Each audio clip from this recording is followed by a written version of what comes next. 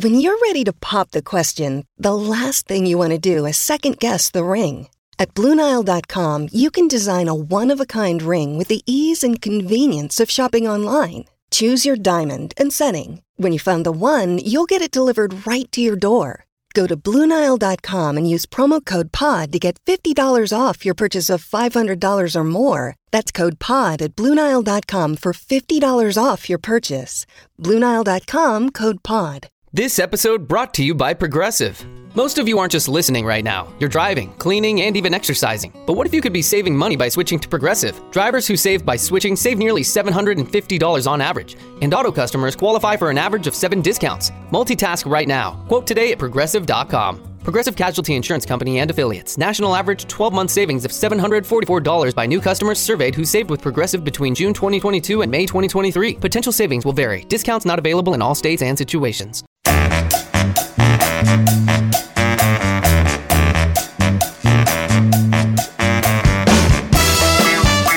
This is At the Turn. It's time for discussion and interviews about the world of golf you won't hear anywhere else. Here are your hosts, Nick Heidelberger and Joe Simons. Welcome, everybody, to At the Turn. I'm Joe. I'm looking at Nick. This is the first time we've done an episode face-to-face, Nick. Yes, first time we've been in the same time zone? Same state?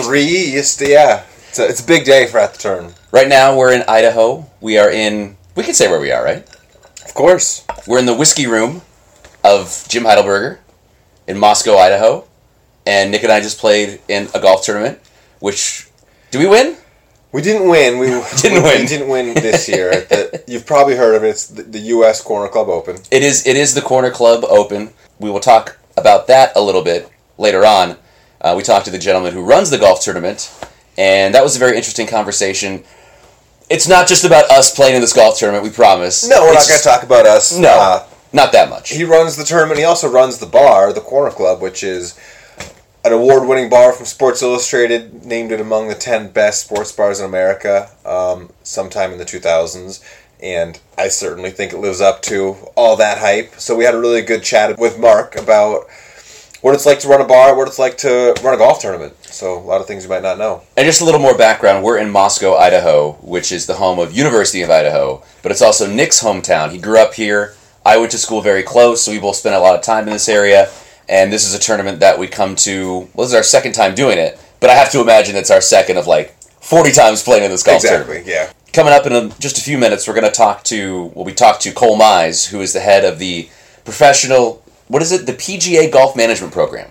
Yep. PGA Golf Management Program at University of Idaho. So if you don't know, you probably don't, you can basically major in becoming a golf professional at a college. So you're going to find out what that's all about, and if it's too late for you, maybe you want to set back the clock and go back to school and do this. Yeah, because you really are majoring in golf.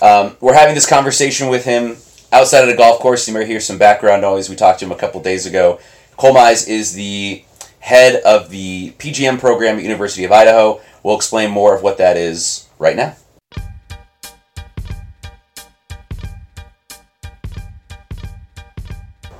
So Cole, for people that are unfamiliar, just what is the PGA Golf Management Program?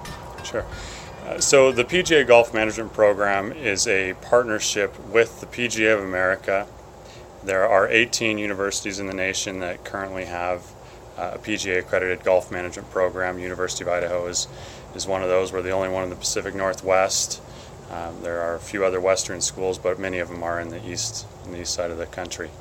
And so what the program is a partnership between the PGA. The PGA gives the universities their professional golf management curriculum, the curriculum that a student goes through, that an apprentice would go through to become a PGA of America member. And so students complete the PGA's curriculum, the university curriculum, which at the University of Idaho is a bachelor's degree in business. It was marketing, but we're opening it up to all business majors now. And they also complete 16 months of internships. So that's one of the things I think a lot of people think, oh, you're just a golf major, you just play golf, whatever. But people don't realize the business school at Idaho is pretty challenging in and of itself. Yeah. And this is kind of something extra on top of that. Is that correct? Yeah, absolutely. The PGA students take every single class that a normal business student will take. And then in addition, they complete all of the PGA's curriculum, plus every summer and an additional semester, they're out working in the golf industry. So it is definitely an addition to the business degree that we have. And what kind of internships do your students tend to take, like all over the country, prestigious courses, hometown courses? What kinds of things are they doing? Yeah, a really wide variety of internships. We have students, had students at Pebble Beach, Bandon Dunes, TPC Sawgrass, Wow. Some of the nicest golf courses that you can imagine. We even had a student several years ago who worked the merchandise tent at the Masters. So it's really varied on what they do and the types of facilities that they go to. They work at some very small facilities where they might have a hand in the overall management, and then at these huge resorts as well, and then also the very exclusive private clubs. We have students that go to golf courses outside the country as well. So we've had students in China, in Germany, Norway. So a lot of different opportunities. Some work at PGA headquarters, tournament organizations, so it doesn't necessarily have to be at a golf course either. Wow. You referenced PGA curriculum.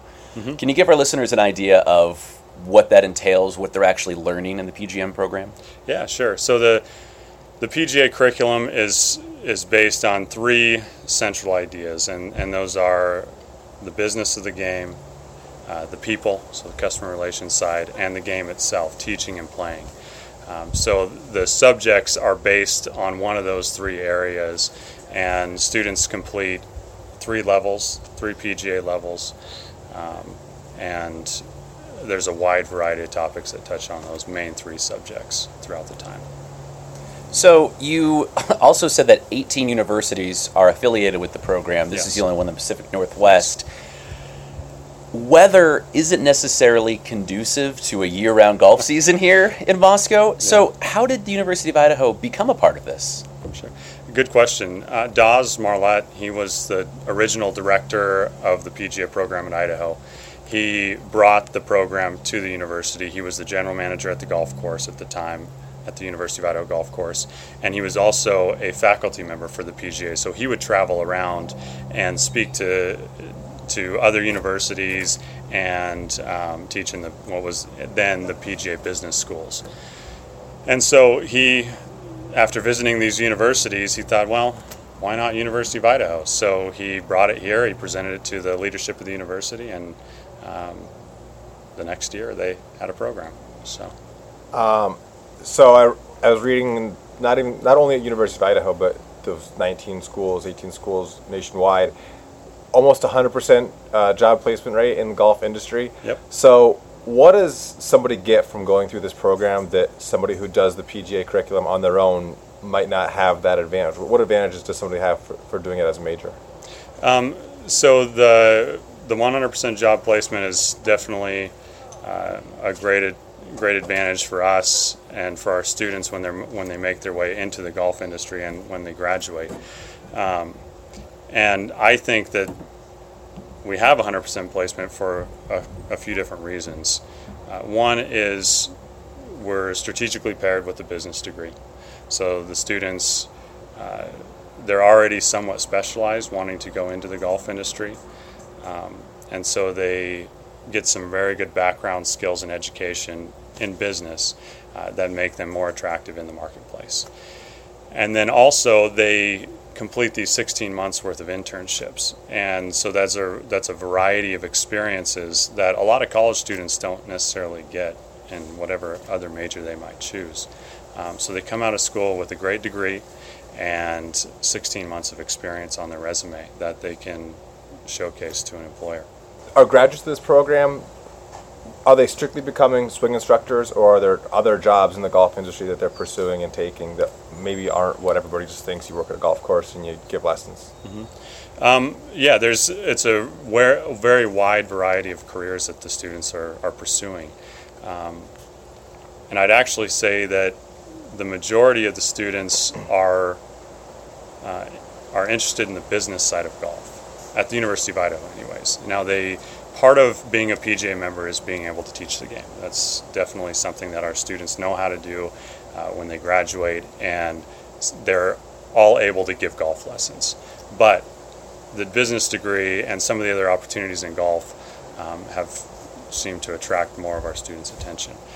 So students will go maybe towards the director of golf side, general manager side at a golf facility, where their primary focus is on the business and attracting new players, increasing revenues, decreasing costs, those kinds of business aspects of what our what the golf business needs. And then also outside of traditional golf clubs too. So we have students that go into marketing careers. They'll work for PGA. We had a student work at the PGA Magazine doing a lot of marketing for the magazine, running articles, collecting information, that kind of stuff. So there's a lot of different careers out there that are available to students, and I'm a good example of that too. I'm definitely non-traditional as far as the golf industry is concerned, working in education. So you mentioned that everyone has the ability to give golf lessons. This is something that I've always wondered. How good of a player do you have to be a good instructor? And that's a good question, because I think they definitely go hand in hand. But I don't know if you have to be a great player to give great golf instruction. I think it might be a perception, right? If you see somebody, if I'm a PGA member, and if I go up to the first tee and I shank a couple golf balls, and I'm not going to attract many people to say, oh, I got to get a lesson from that guy. But I might be a great teacher. So our students, we do require that they be able to play golf at a high level. The minimal requirement is a 12 handicap to get into the program, and then they progress from there, and by the time they graduate they have at least passed the player ability test provided by the PGA of America. That's the only skills test that the PGA requires for PGA membership, and our students must pass that. Now, I had a buddy who, he's no longer is, but he used to be an assistant pro at a golf club in Seattle, and I was a student at Washington State University when he was doing his player ability test, and in my recollection the requirement was shooting 278s. Is that still what it is? It depends on the golf course, but yeah, that's about what it is, yeah. And so it's 36-hole competition in one day. You go out and it's based on the target score of the target score that they provide, the PGA provides, which depends on the difficulty of the golf course. I've heard a lot of nightmare stories on the 36th hole of PAT. Yeah. Is there just one that comes to mind to put you on the spot of like the best, either dramatic or blow tragedy up? Or, yeah. There's been a ton of really great stories from our students that I've heard over the years.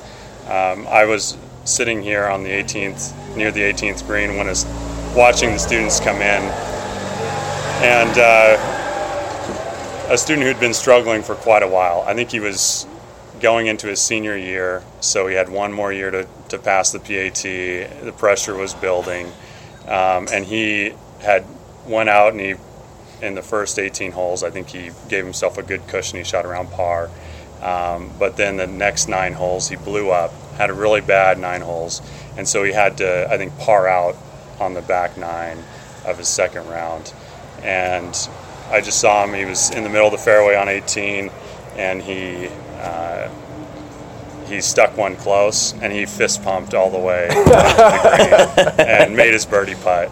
Awesome. Yeah, and we also had a student just this last year. He was in a sand trap, greenside bunker, and he had to make it to pass the PAT, and he sunk it. So, wow! Yeah, it's pretty good. And we've also had some heartbreak stories where a student will miss it by 1 or 2 shots, and it happens on the final hole. So it can go, like everybody who golfs knows, it can go either way sometimes. Wow.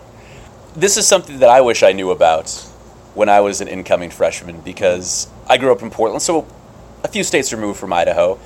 Do you find that you have too many applicants and you have to exclude a lot of people who want to be in it, or do you find that you need more? So we are trying to grow the program. So we are going to more aggressively market and promote what we do here. So that growing the program is something we are definitely interested in, but it takes a special individual to really make it in our program as well. So we don't necessarily want everybody to apply, but we want those who are really interested and passionate in the game of golf and want to make it a career apply. And part of that is getting the word out to definitely areas like Portland, where we do attract quite a few students, but it's definitely a golf town. There's a lot of great golf courses and a lot of people really interested in the game. So that is a goal of ours, yes. I know of a few. I mean, I have some buddies around here who are part of the program. Do you want to brag about anything any of your graduates are doing these days? Yeah, absolutely. We have quite a few students who are doing some pretty incredible things. A few that come to mind. We've got a graduate who's just a few years out. He's the head golf professional at a golf course called Moonlight Basin in Big Sky, Montana. It's an incredible golf course, high-end private club, sits next to the Yellowstone Club, and he has probably the best job in the world that I can think of. They're open for about 6 months, and then he runs the ski side shop in the wintertime. Oh my gosh. Yeah, so I see a ton of pictures where he's fishing and skiing and doing all that kind of fun stuff. Works very hard, but also has a great lifestyle with him. We had a student who was at TPC Sawgrass for a couple years, got to experience some great things. He was just recently promoted to a head professional role in New Orleans. So this is his first season there, really enjoying it. We've got a couple students who have been working outside of the traditional golf industry, doing some fun things there. So students that are, or potential students, or people that love golf but want to find a way to do it maybe outside of a golf course, there's a lot of opportunities that way as well. So awesome. Cool. Cole Mize, thank you so much for your time. We appreciate it.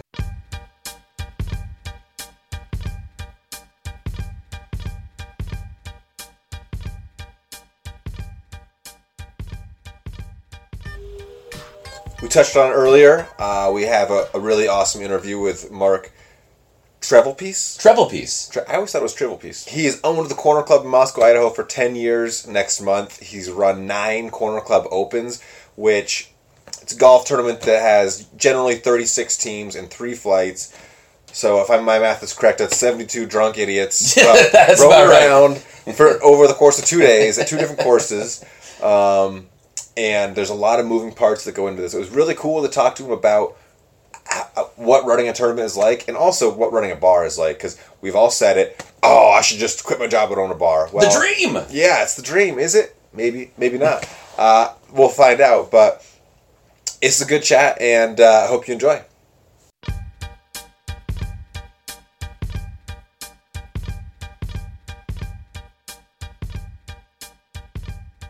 So, what's it like to run a golf tournament? It's stressful. I hated golf, and I hated everybody yesterday. It's so hard to have everything go perfectly. You know, you guys heard me say tee off from the silver tees if you're 70.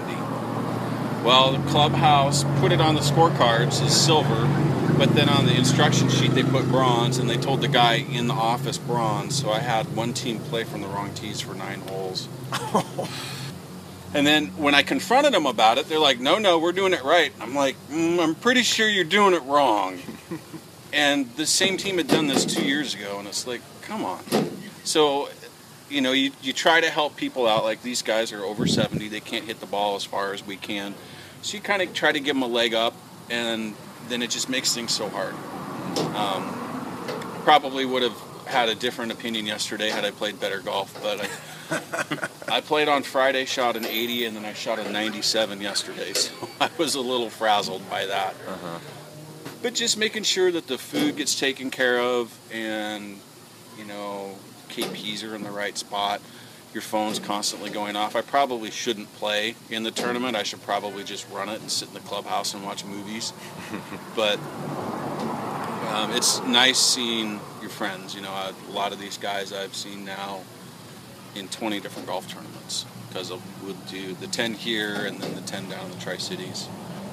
So, and I know you guys have been jazzed about it for years, because I see you talking on Twitter about it. We love it, and we were talking today, the thing for us that makes it so awesome, I mean, like, obviously we've come here all the time since we were living here, but just all the people, you know, and everybody, the people we don't know, all the camaraderie, and just everyone's out there having fun, and most people aren't taking it too seriously, but the right amount of seriousness. Sometimes you have to be careful about who you're pairing together, because of, you know, a couple years ago I had a guy play who was business partners with a guy who always played, and they had a falling out.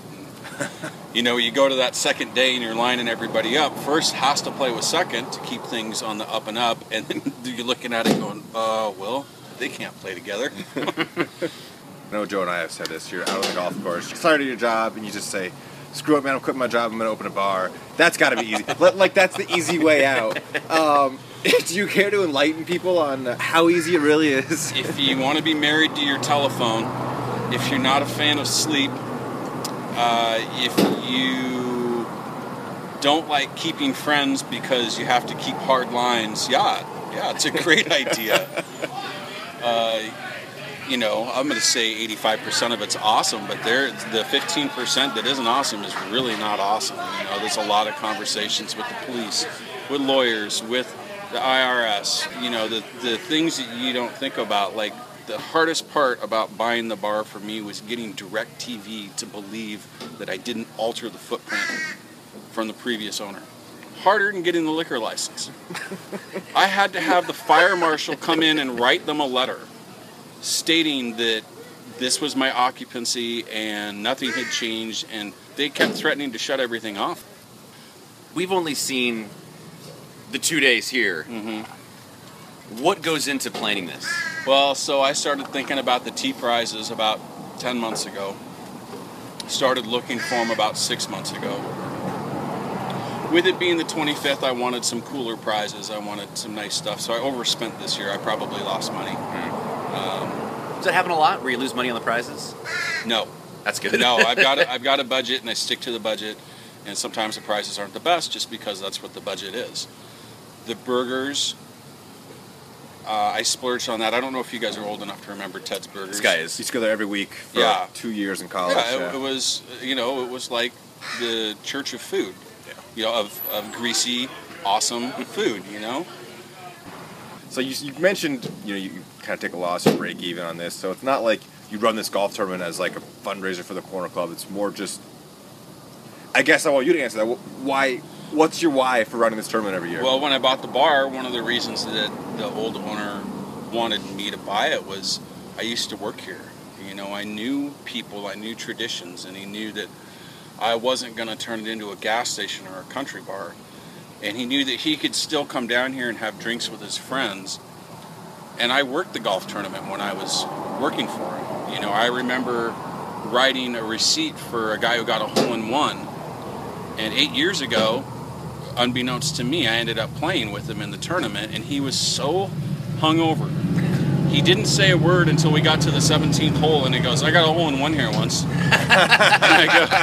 I go, was it with a shitty yellow ball? And he goes, yeah. And I go, I served you. He goes, I've got your handwritten receipt downstairs in my bar. You know, so the relationships the old owner had made, I've kind of made those relationships. So it's nice to see those guys. But every year I tell myself I'm done. It's too much, it's too hard. And then I end up talking myself back into it, so. Yeah, don't stop. Can we ask you a little bit about the Calcutta? Yes. So before I played in this tournament 2 years ago for the first time, and I consider myself a pretty big golf aficionado. I know a lot about what goes on and so forth. So I was, surprised that I hadn't heard about this before. Can you explain what it is to our listeners and kind of, I don't know, what it's like to hold court over that whole situation? So I was in your shoes years ago at a trap shooting contest, and they started having a Calcutta, and they started calling out my name, and people were bidding. And I'm looking around going, what in the hell are you doing? And people are bidding on me. I'm like, don't do that. So I was kind of taken aback by it too. But it's stressful because you get you guys missed a heckler this year. He didn't come up. Oh. He drives me nuts. But that kind of stuff can be stressful. And you saw me get into it with a guy who said I was bidding, but you can't bid like this. Yeah. With just your finger Just up. your finger when I'm not looking at you. Yeah. Right. Crowded room, 70 people. I hated it the first couple of years I did it, but as I've gone along, it's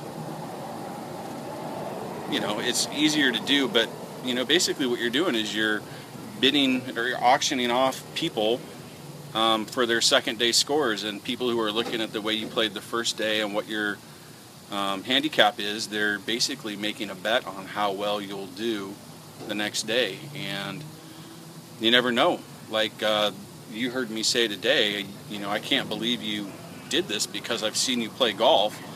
That team did not play very good on Friday when I played with them, and somehow they got second in the Calcutta. It's just one of those things where some days you play good golf and some days you don't. Some days there's money on it and some days there isn't.